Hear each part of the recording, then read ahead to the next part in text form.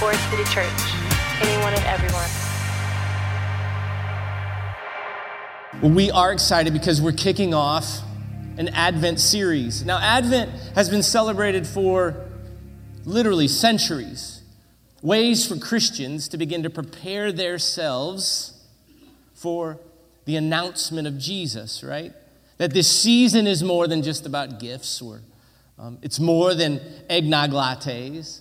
That Advent is our chance to begin to prepare ourselves. And so over the next 4 weeks, that's what we look to do, to prepare ourselves for this Christmas season. And as we were doing that, I began to think, coming out of Thanksgiving, by the way, did you have a good Thanksgiving? Yeah? Good. Some of you are like, no. Well, I was thinking about my Thanksgiving this year, and I'm in charge of two things in particular. Two things that I'm responsible for every single Thanksgiving. Number one is I'm responsible to cook the turkeys. And I've actually, over the last decade, gotten pretty good at cooking turkeys. I fry one and I bake one. But I'm also in charge of one other thing, and it is what happens at the Thanksgiving table. Now, a few years ago, I tried different ways to engage everybody. We have a pretty big family. My wife is a twin, and my wife's twin had twins. And so there are lots and lots of people sitting around the table. And so a few years ago, I came up with this concept. We have these little cards, right? And they have different questions on them. My wife will set the table, and she puts name tags she assigns, like a good school teacher might, Andy. She assigns all the tables, and I go around and I look at the cards and I think about who I want to hear from and what I want to hear from each person at the table. Well, this year in particular, one question caught my attention, and I gave it to my niece because I wanted to hear how a 16-year-old would answer this question. What does it mean to be blessed? That was the question. And for the next 15 minutes, that question worked its way around the table. But I have to be honest that as I was prepping for this message this week, that question continued to filter through my mind, and I began to think about this Advent season. What does it actually mean to be blessed? Now, if you go on social media, you'll have an idea of what it means to be blessed, and you can do it simply by just searching #blessed, right? If you search that, what you're going to find is a bunch of people who are describing their blessed life. And it's beautiful in some ways. You'll hear about people talking about their college scholarship, #blessed. You'll hear them talk about an unexpected raise, #blessed. A car that they just got. By the way, whoever gets a car for Christmas, I want to know you, right? Because I always see the commercials. I've never gotten one, but #blessed. Right?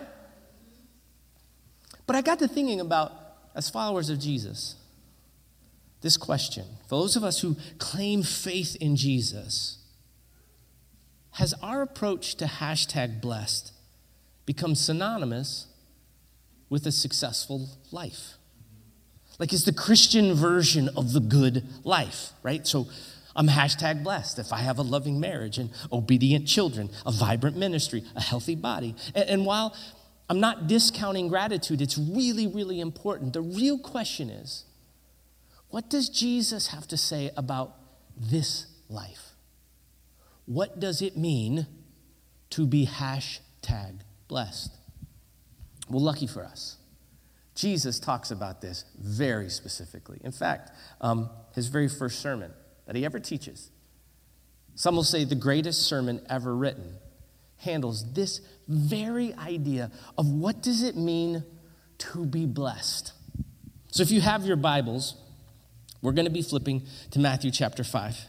And in Matthew chapter 5, the Bible tells us that when Jesus saw the crowds,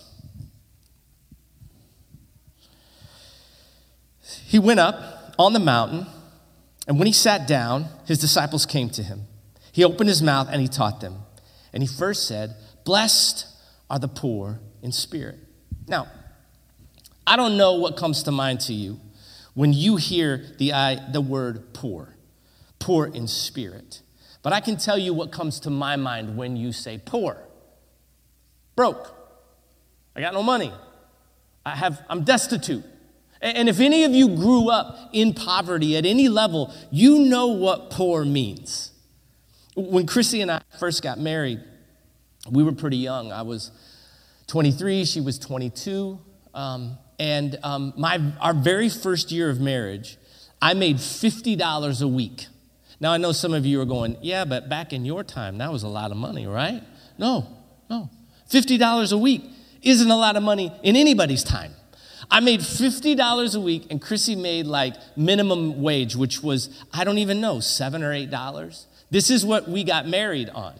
And when we had to find a place to live, the only place we could afford was this upstairs attic in this old woman's house on a really bad part of town. It was so small. Seriously, it was so small. This is no joke. The only thing I brought into the marriage that was a piece of furniture was a futon from college. That was it. That was my dowry, right? I brought in this futon, and the room was so small that when you put the futon in it, our bedroom, the one bedroom we had, you had to decide whether you were going to keep the door open or keep the door closed, because once the futon was laid out, that door wasn't moving. This was small.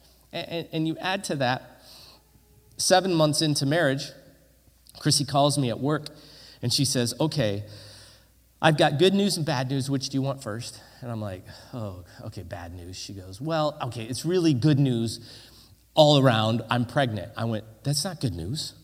That's not good news. Because here's the truth. We were only been married for 7 months. We didn't have insurance. And again, some of you are like, yeah, but in your time, no.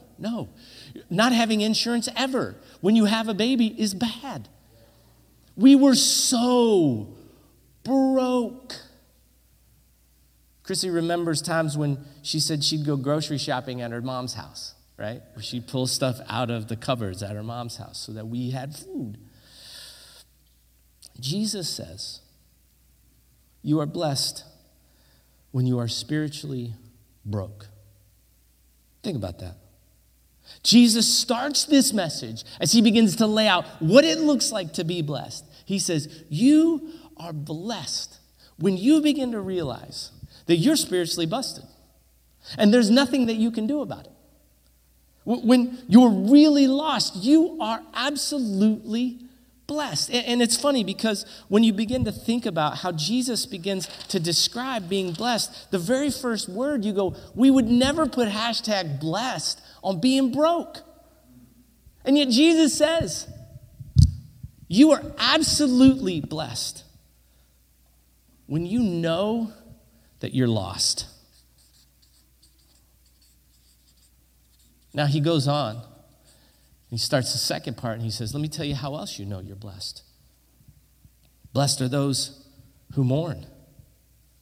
And Jesus lays this out. He goes, first, when you realize that you are absolutely spiritually busted, you are blessed. But let me tell you the second piece. You are absolutely blessed when you are brokenhearted by it. You ever had your heart broken? I don't mean sad. Some of us have sad days. You had a bad thing happen. But I mean, have you had anybody or anything happen to you that crushed your heart? Like having that moment where your heart is broken, where you wake up and you can't get out of bed and it just hurts. Your heart is broken.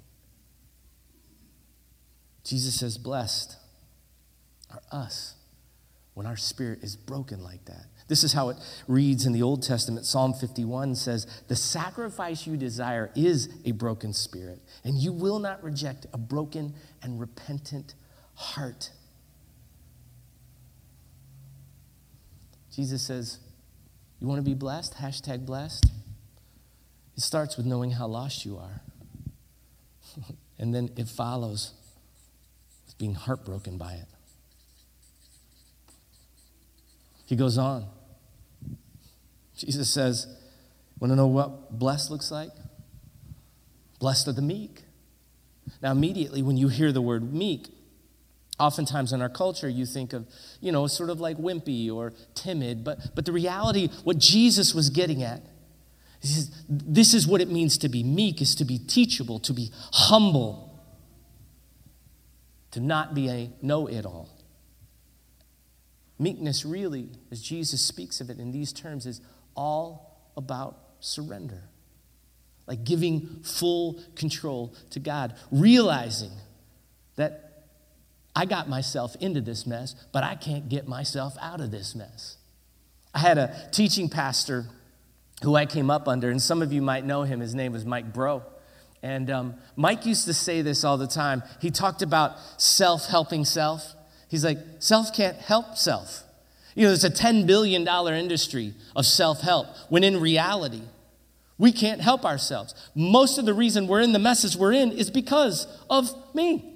I got me into this. How am I going to get me out of it? And Jesus says, look, you're in a really good place, a really blessed place. When you know you're lost, when it breaks your heart, and when you just give up and surrender. Now listen, you already see this and you go, when was the last time you saw #blessed on Instagram where all of these were the pieces that people were celebrating? Never. And then Jesus follows up with the fourth piece. He says, blessed are those who hunger and thirst for righteousness. Have you ever been hungry? Like for real hungry? So I won't tell you the full extent of this medical procedure that I recently engaged in, but those of you of a certain age will know the procedure that I'm about to speak of. It started with 2 days of fasting. And I can tell you, by the second day, like after 24 hours, I began to know hunger. Jell-O wasn't going to cut it anymore, right? They're like, oh, well, you can drink some chicken noodle sauce or the broth. I'm like, I don't want broth. I want like a hamburger. I want some food. By the time you get to hour 18, like you're really hungry, it's all you think about. Like when you're really, really hungry and hunger pains begin to set in, this is what is like on your mind constantly, right? You just think about it. You can't get it off your mind. This is what hunger does, and it makes sense. Our body is telling us, hey, keep me alive, keep me alive. Jesus says, you're blessed when your hunger for me looks like that. You know, pain is interesting. We think about hunger, pain. I've thought about this a lot recently. No one ever hashtags #blessed after pain or loss, right? And yet, in most of our lives, if we engage in this process of really following Jesus, what we've come to understand that it is by pain and process, this unraveling of us, where we actually get to where God is. That pain has been, for me, the most significant part of helping me understand how far away I was from God and how much I need him. It has this way of drawing us to him. And this is what Jesus says. He goes, look, you're blessed when you're hungry. Now stop and look at this for a second. Jesus lays out these first four elements. Do you notice something about the first four things he talks about with #blessed? These are all internal dispositions. We call it a posture. Jesus said, let me tell you in my kingdom what blessed looks like. Let me tell you where to start. It starts with understanding your lostness, having your heart smashed by it, being surrendered to the fact that you can't do anything about it and you have very little control, and you're just filled with the hunger pains of wanting me. This is your formula. You get here and you've taken the first step towards #blessed, but he doesn't stop there. He says, yeah, this is how it starts. But there should be something that flows out of us, something that is action-oriented to the world. And Jesus then lays it out this way. He says, okay, now, blessed are the merciful. He says, if you begin to get your heart right, let me tell you what blessed life will look like. Mercy will begin to flow out of you. Now, in our culture, I think there's nothing more significant than someone who is willing to dispense mercy. Which if you go back into ancient literature, the Mishnah, which is these collection of Jewish sayings that they were around 100 or so years after Jesus' death, but they included rabbinic teachings from Jesus' contemporaries. The Mishnah would talk about mercy in these terms, that you learned how to judge everyone favorably. In our culture, we love the idea of mercy as it applies to me, but I really like the idea of judgment when it applies to everyone else.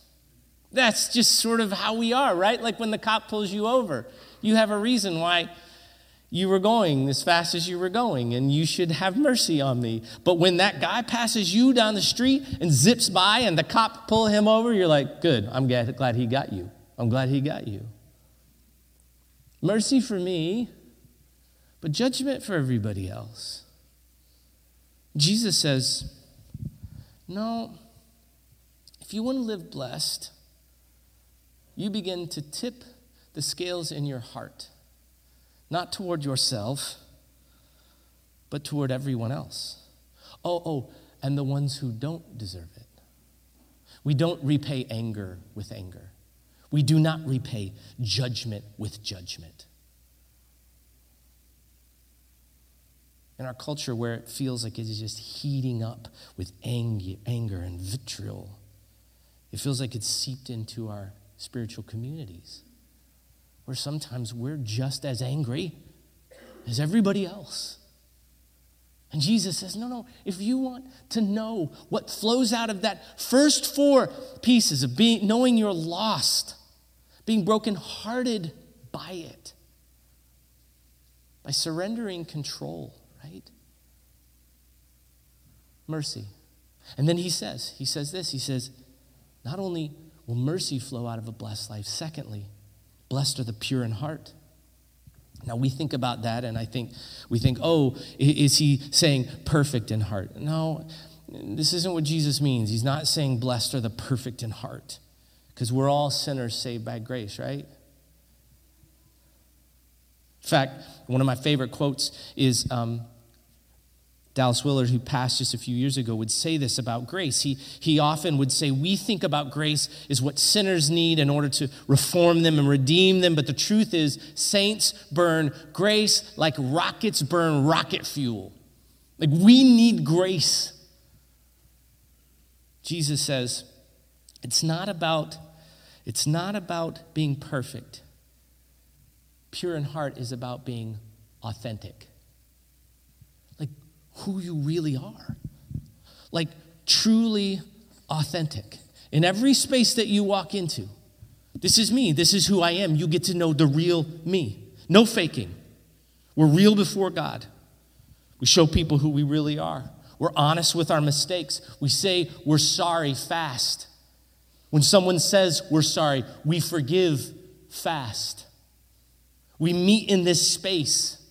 And what I'll tell you is that in spiritual communities, the reason why it's easier to be a bit more plastic is because we can be plastic and for 1 hour get along and not sort of ruffle each other and walk back into our homes, and we can have some peace. But the reality is this isn't what Jesus calls us to. Now let me also forewarn you. Authenticity is really messy, because that means I do bring my mess in. And I'm willing to be called on my mess and let you see the mess of my life. This is what we bring into the space. And it's what we bring to Jesus. Jesus says, listen, to be #blessed is to be someone who brings mercy, authentically show up all of who you are. And then he lays this out. He says, blessed are the peacemakers. And I think if we get this wrong, we may not really understand, because peacemakers, we think, we're supposed to come in and we calm everything down. And I think maybe a better analogy, a more modern analogy is being a peacemaker. I think there's 2 types of people, right? Thermostats and thermometers, right? Where you either fit the room and the energy in the room, or you set the energy in the room. And I think a better way to think about what Jesus is calling a #life is, I call it shalom bringers, right? that you are shalom makers. You walk in and there's a presence about you that brings peace. We look to bring shalom into every space, our homes, our workspaces, at school. We bring shalom, peace. And then Jesus follows it up with the last piece. He says, blessed are those who are persecuted because of righteousness. You know, one of the things I know Jesus is asking us to do as followers of his is to move from purely being in love with the idea of him to being in love with following him. Do you know what I mean? Like, I think sometimes we can get in love with the idea of something. But when it comes to actually following the things that person asks us to do, we go, I don't know if I like to do that. I like the idea of Jesus. I like to sit down in my quiet time and have time with him. I love coming to church. But to follow him, I don't know if that's really, really what I want to do. And so we don't. We don't do the things that he asks us to do. When he says, blessed are the persecuted because of their righteousness, that means we do the right things all the time. We follow him all the time. We don't cut corners. We don't fudge numbers. We don't repay insult with insult or anger with anger. We choose a different way, no matter what it costs. You know, I was thinking about this idea of being committed, which is really what Jesus is saying. And I ran into a brother in Christ probably 4 years ago. I had been asked to go on this mission to India and was visiting these house churches that were spread throughout the country, mostly northern India. And there was one young pastor that I met. He probably was 30 years old when I met him. He had been a pastor for just a few years, but in those years, he had already planted 2 churches, and I was so amazed by his commitment. Like, he seemed so committed to the way of Jesus, all the ways of Jesus. And so I sat down with him, and we were doing an interview, and I was asking him questions. As I started to dig through his story, I said, well, why don't you tell me how you came to faith? And he said, oh, that's an interesting story. He grew up, he and his sister, mom and dad, in a village that didn't know Jesus. But his father, when he was quite young, found Jesus and became a follower of his. Now, he was the only one in the whole village, as this young man told the story. And the rest of the village didn't like it and take kindly to Jesus' followers in the village. He said all the village elders came over to their home. He remembers as a young boy them sitting in their living room going, this isn't going to work. You and this way of Jesus, this doesn't go here. So you need to deny this. You need to come back home, in a sense. He said, I remember my dad saying, I can't do that. Like, I'll never turn my back on Jesus because I now know what I did not know. Well, the elders left, and he said it wasn't but about 3 or 4 weeks later that an angry mob of friends, these are neighbors, these are people they grew up with, surrounded their home. They demanded him. You can't be a Christian. This isn't what you can be. You come back or else. He said, I remember my dad saying, I won't turn my back on the Christ. The mob set his house on fire. It burned to the ground. The 4 of them escaped. He said, we lived for 2 weeks in the woods. Now, when you begin to think about #blessed and all that is described and what we know about following Jesus, it is in those moments that you go, now, wait a minute. I stood up for you. I was committed. I did what was right. And my house got burned down. And all of my things in them. They were gone overnight. He said, for 2 weeks we lived in a tent. After 2 weeks, his dad said, we're not going to live in the woods. And so he brought his family back to their plot that was now just ash. And they set up the tent on the ash. And it was from there that he said, my dad began to dish out mercy. In every circle, He was ostracized at work. He was ostracized by friends. But he said, my dad just poured out grace like it was water flowing down the Ganges. It was just grace and mercy. He said it was probably within 12 months that a neighbor took notice, and he ended up in our makeshift home. And my father led him to Jesus. He said those two, some months later, led his neighbor, and his neighbor, and his neighbor. He said 4 years later, the entire village came to know Jesus. I said, the entire village? He goes, everyone. I said, you got to be kidding. He goes, oh, yeah, but get this. After the 5th year, all the village, those that burned my house down, they came back to our home, and they rebuilt it for us. All as brothers and sisters in Christ. And not because my father repaid anger with anger, justice. He said, all because my father understood what a blessed life looked like. Committed to mercy, authenticity, and being a shalom maker, no matter the cost. This is the way of Jesus. And let me say, it is countercultural to the world we live in. Right? If I were to describe #blessed on Instagram, it would sound something like this. My Sermon on the Mount would be, blessed are the self-confident, the positive thinkers. Blessed are the cocky and the assertive. Blessed are those who hunger for fame and drive a new car. And blessed are those who beat their opponent and are popular. That's a way. It's just not Jesus' way. In fact, in this version, which is the ESV, the word blessed, bless, or blessing is listed 112 times. And do you know not a single one of those references is referring to material items? None.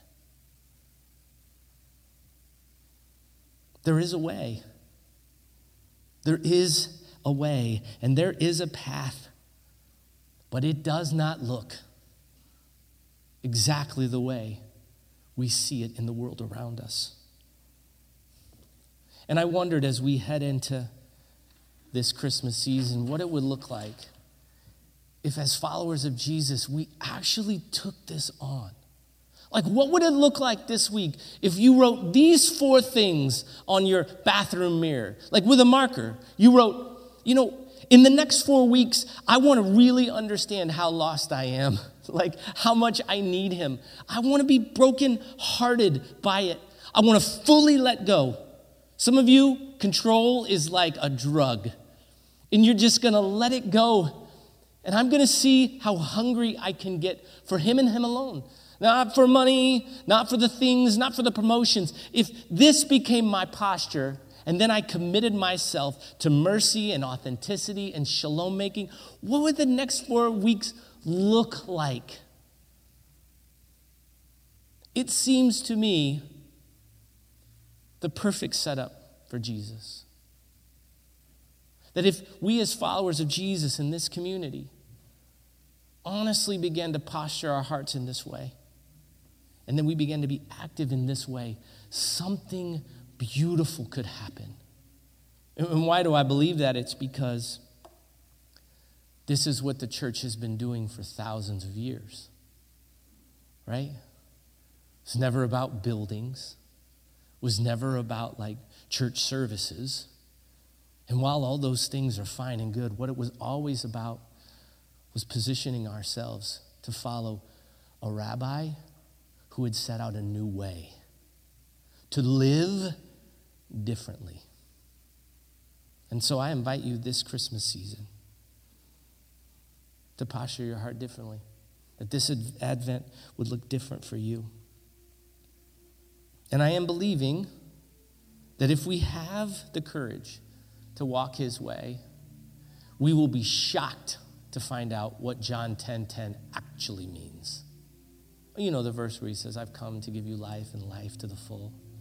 When Jesus talks about this, he's talking about the abdomen, that life would flow from your belly. How's that life flowing these days? Jesus says, this is your path. This is #blessed. Will you try my way? And here's the great invitation for those of you that don't know him.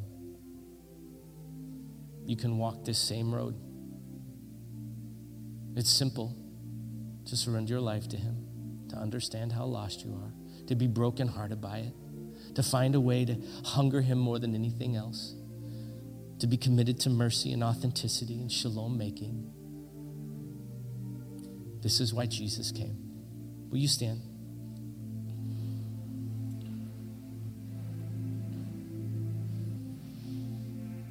May we be a community that takes these words really seriously. May we be a space where we're not just in love with the idea of Jesus, but we learn to fall in love with his way. And we'll stumble along the way. You're not going to get it right. Some of you might pull out of the parking lot, and there isn't going to be a lot of mercy today. The Bears game might bring something out in you. But what we try to do regularly is bring ourselves back to this rhythm that he calls us to, not just at Christmas, but in all seasons. This is the way of Jesus.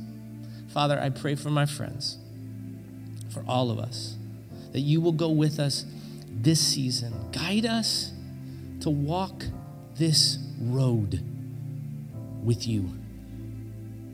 Your way is different. It is narrow, but it is good. We pray all these things in Jesus' name. Amen. Amen. Well, may the Lord bless you, and may he keep you, and may he make his face to shine upon you. And may you be back next week as we continue in this Advent series. Blessings. See you guys.